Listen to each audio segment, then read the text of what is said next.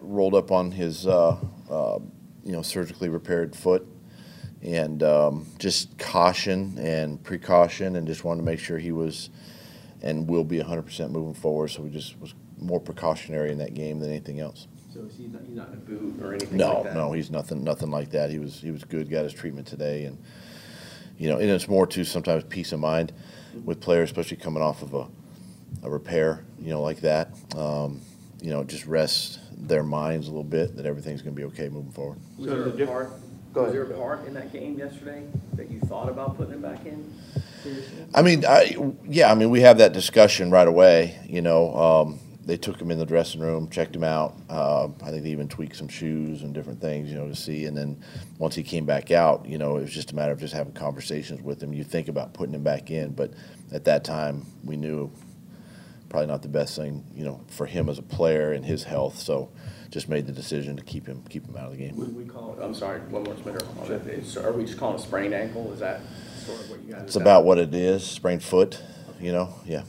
So just to be clear, it's a different type of injury than the Liz Frank? Yeah, no, it's totally different. Okay. It's more of a sprained foot than it is on that Liz Frank. And yeah. Do you think Darryl will be ready this week? We got to get him. We got to get him some touches this week in practice. We got to get him caught up. We spend these next couple of days, meeting with him and getting him going. So I think it's possible that obviously work him in practice, but could be a player that we might need, for the game. How's that surface at Detroit, as artificial surfaces go? Is it a hard one to run on sometimes? I haven't been there. It's been a while since I've been there. I remember the last time we were there it was pretty good. It was a really good surface to run on. So I would anticipate nothing really being out of the ordinary, with that. Going with 3 safeties yesterday, was that more of a matchup thing, or is that something you're going to kind of keep doing going forward? It's you kind of do that with teams, that get into their 22 personnel and bigger personnel groups, 13 personnel, things like that. It's something that we see 3 safety looks, sometimes against our offense, when we get in certain personnel groups. But, it's kind of a week-to-week package, for the defense. After taking some time to kind of review yesterday's game, how good was Trevor Lawrence's performance? He played well. He played tough, played smart, took care of the football, other than the one, strip sack there at the end, towards the end, late in the fourth quarter. But I thought he played really well. Made some really big throws. Took a step in the right direction. As I mentioned after the game, and great for his confidence. Obviously, a win like that and the way we won, I think can just build more confidence within the team. How big is that final drive for his confidence moving forward? You guys have been in that situation, but to really put it all together that way. Yeah, I think it's been 8 times, this season that we've been in that situation, and it's just good. It's good for the whole team to be able to finish the game, right? We talked about that during the week. You talk about it all the time, but just learning how to finish, learning how to win a game just goes a long way for everybody's confidence. Does Luke Fortner's fumble recovery kind of get lost in the euphoria of all that? That's a huge play. You lose the ball there, the game's probably over. But great awareness by him to be on there, be on point and get on that football, and then, be able to keep us on the field at that time was big. You mentioned it some yesterday, but what can you say about the offensive line, just how they performed? They played good. We'd like to get more out of the run game, but you're playing a really good run defense, and sometimes you have to do what works, and throwing the football, yesterday was the deal. But I thought watching it today, those guys, not perfect, but at the same time they battled, and really kept the pocket clean, for Trevor, and did some nice things. It's a talented group, as we've talked about, Baltimore is, and they can present some problems. Their linebackers are active, and I thought our O-line did a nice job kind of handling that. What did you think about Chad and Devin, how they kind of played in their independent roles? Chad did well, first time. Didn't think the game was too big, for him. He really settled in, and you could see the communication, getting lined up, all of that. And then when Devin came in, with the three-backer look, Devin was good. Devin was fine. So, I think right now it's something that we can continue to, build upon with both those players. Well, yeah, he had a big day. Do you think the change next to him really allowed him to kind of go out there and play a little bit freer? I think it's possible, I also think that, Mike did a nice job of just simplifying some things, defensively, so the guys can play freer too. There's not as many moving parts, out there on defense, and the guys really just settled into their roles, But I think having Chad there, did maybe kind of calm some things down, for Foye to free him up on some plays, and he played aggressive. He played downhill. Made some. It's great on that fourth down stop, there in the game. So all of that with a little bit of the simplification, helps the whole group. Playing as many guys as you did on defense yesterday, just between the three safeties, three linebackers, and Buster and Campbell at cornerback. What does that say about how those guys really prepared and how they were all ready to go? Yeah, I mean that's just it. You carry 53 for the week, and then you got to come up with 5 guys that have to be down each week, and then it just depends on the team you're playing and the matchups, right? And then giving guys opportunities to play, and it was really good to see, between Buster and Campbell. Wasn't a lot of action their way, but for the most part they played within themselves and did what they were asked to do, which is good, and then. Having the 3 linebackers, which is something new, for us this year. But against this type of offense, you got to have that kind of stuff, and it just helps with the growth of the players and the kind of the growth of the defense. Yesterday was a big win. How important is it to follow up on that moving forward?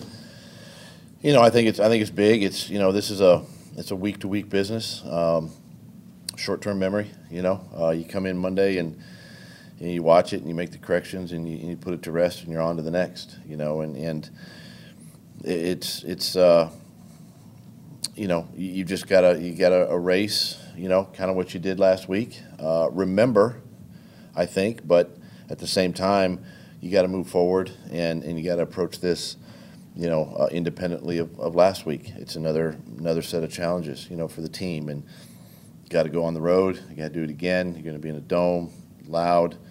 This team is, they've won here lately, and they're playing much better as well. So it's another good challenge for us. That last 4 minutes, a lot of emotional ups and downs when you taking the lead and then come back hitting the big play and then the touchdown to Marvin. While it's being reviewed, the 2-point conversion, and then Tucker having that chance at the end. Is it a mark of a rapidly maturing team that they didn't get 2 up or 2 down?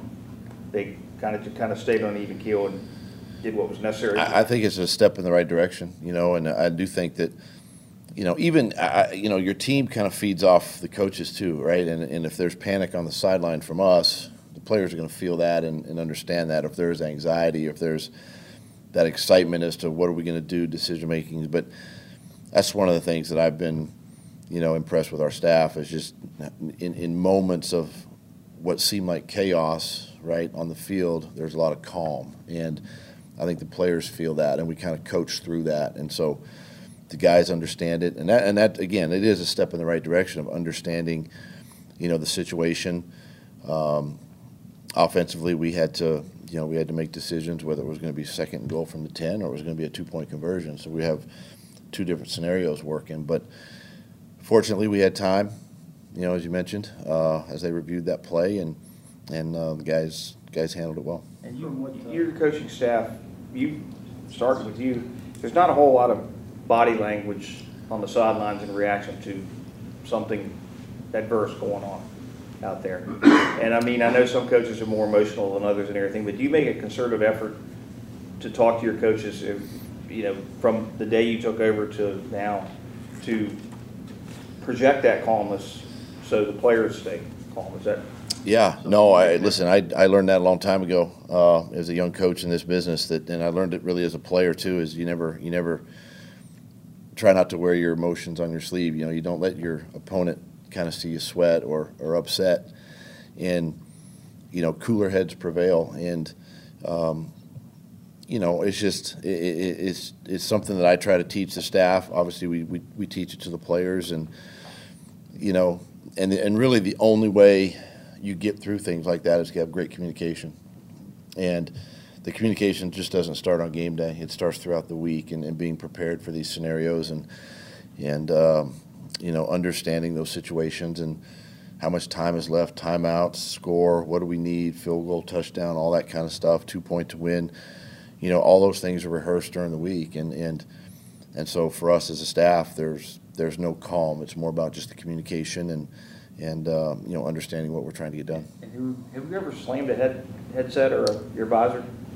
You ever recall that? No, I don't think so. They'd probably find me. Those things are expensive. Okay. No, good. How significant was the opponent and time of year for you yesterday? I mean, that's a franchise that wins those games, the Ravens. I tell you, it's one of the things we talked to our team a little bit about this past week too, is, the culture that Coach Harbaugh has established there, for so many years, and how they've built that team, and there's a true identity, with that team, and they know exactly who they are, and we're trying to get all that established here, right, and learn, and that's a well coached team, a disciplined group. That's the type of game that chances are they pull that game out, and win that game. So just a credit to our guys, for hanging in there, 60-minute football game, battling to the end. But I'll say this, that it's looking at Baltimore and again what Coach Harbaugh has established there is kind of a model, I think, to what, from a culture standpoint, what we're trying to get done here. You don't like talking to us after games or whatever, which I get, but you seemed really drained after yesterday's game. Did that one take a little more out of you than the other ones did? No? Just goes back to his point. It's like, I'm not going to show my emotions, in a press conference. Right? There you go. The confidence level in this locker room, you can talk about how much a win like that can build the confidence, but it seems like even throughout the struggles this season, the confidence level in this group has been taking a step up each week, even after some of the losses. In your experience as a coach, is that strange? Is that just what you've seen from the team, and is that encouraging? It's a strange year for us.